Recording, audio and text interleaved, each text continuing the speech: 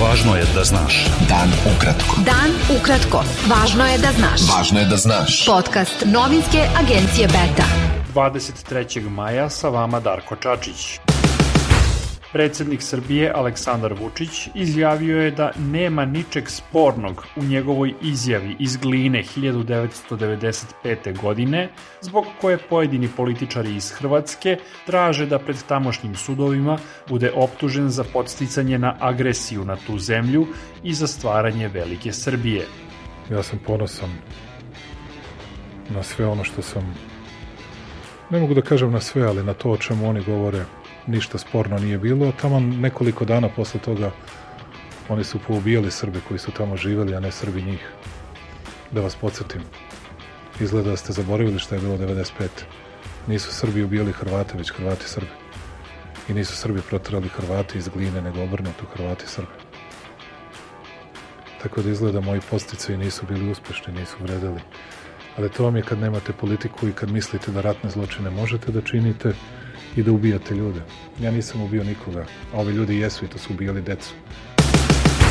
Predsjednik Srbije Aleksandar Vučić razgovarao je sa američkim ambasadorom u Beogradu Christopherom Hillom o unapređenju bilateralnih odnosa, energetskoj diversifikaciji, evrointegracijama Srbije i o aktuelnim geopolitičkim pitanjima i inicijativama za regionalno povezivanje.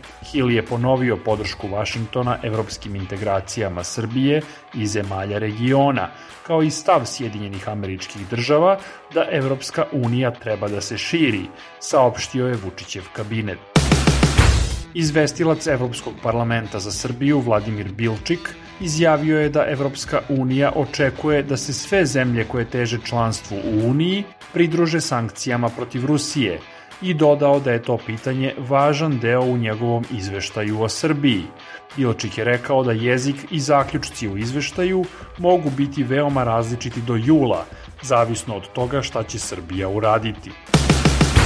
Zamenik kosovskog premijera Besnik Bisljimi izjavio je da su Kosovo i Srbija blizu finalizacije sporazuma o energetici na severu Kosova, dok je za nepostizanje dogovora o registarskim tablicama okrivio Beograd.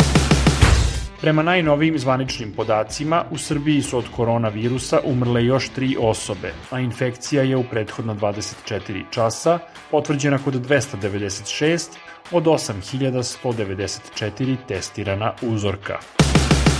Konstitutivna sednica Skupštine grada Beograda biće održana 11. juna, najavio je dosadašnji predsjednik gradskog parlamenta Nikola Nikodijević. Beta. Dan ukratko. Budi u toku.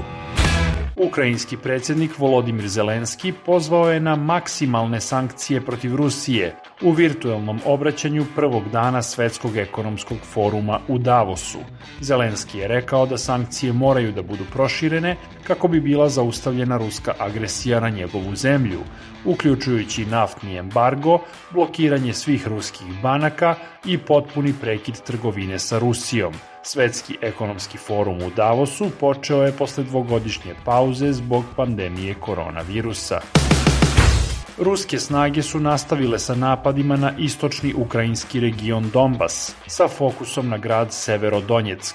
Ukrajinska vlada je ponovila da neće pristati na sporazum o prekidu vatre sa Moskvom, koji bi podrazumevao davanje bilo kog dela teritorije.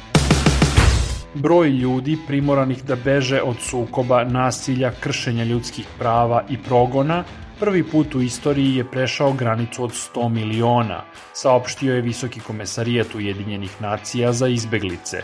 Broj prinudno raseljenih ljudi širom sveta približio se cifri od 90 miliona krajem prošle godine. Od tada, ruski napad na Ukrajinu primorao je više od 6 miliona ljudi da napusti tu zemlju, dok je još 8 miliona interno raseljeno. Američki predsjednik Joseph Biden izjavio je u Tokiju da bi Sjedinjene Američke Države vojno branile Tajvan ako bi Kina izvršila invaziju na to autonomno ostrvo. Kina je potom pozvala Bidena da ne potcenjuje njenu čvrstu rešenost da štiti svoj suverenitet. Bilo je to sve za danas. Sa vama je bio Darko Čačić, slušajte nas i sutra. Pratite nas na portalu beta.rs i društvenim mrežama. Važno je da znaš. Dan ukratko. Podcast novinske agencije Beta.